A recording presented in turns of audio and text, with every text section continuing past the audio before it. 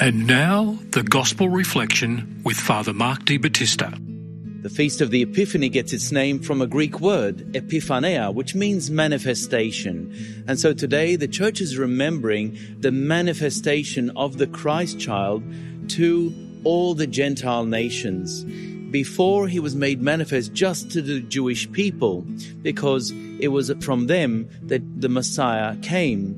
But now the Gentiles, it means the non-Jewish believers, not atheists. Gentiles means those who believed in false gods, pagan gods.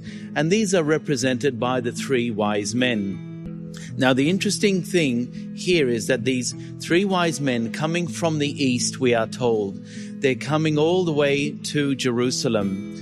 And essentially, there are only two groups of people who are seeking the Christ child.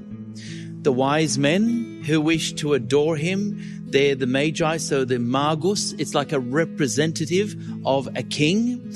And they want to come and worship him and bring with them their respective gifts. And of course, on the other hand, there is Herod, who wants to kill him. And I want to put it to you that when Christ is made known to the Gentile world, to all the world, there will always be these two broad categories of people. Those who accept him and worship him and adore him, and those who want to do away with him because they see him as a threat. So the three wise men then go all the way to Jerusalem, to Bethlehem from Jerusalem, which is only a short distance.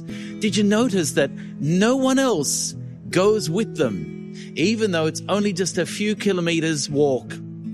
Which goes to show that although the religious leaders who were together, they knew quickly where the Messiah was to be born. Bethlehem in Judea. In other words, next door.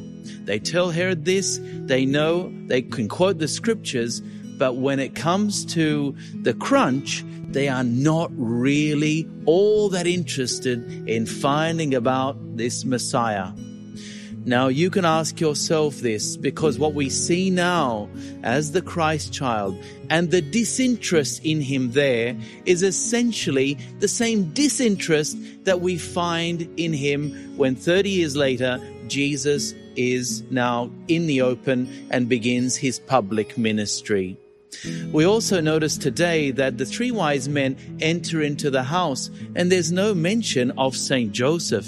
The wise men would have stayed there for at least several days. But let's not think that that's because Joseph wasn't around. It's simply Matthew wants to put the focus on Our Lady being there. Can you imagine Joseph coming back, oh, honey, you've been shopping and you've missed out. These three interesting guests came and saw us all. That's not what happened. It's just the focus is on Our Lady. So for us, when we celebrate this feast, are we in the category of the wise men who want to worship the Lord Jesus and take him into our hearts? Or are we in the category of Herod? God forbid.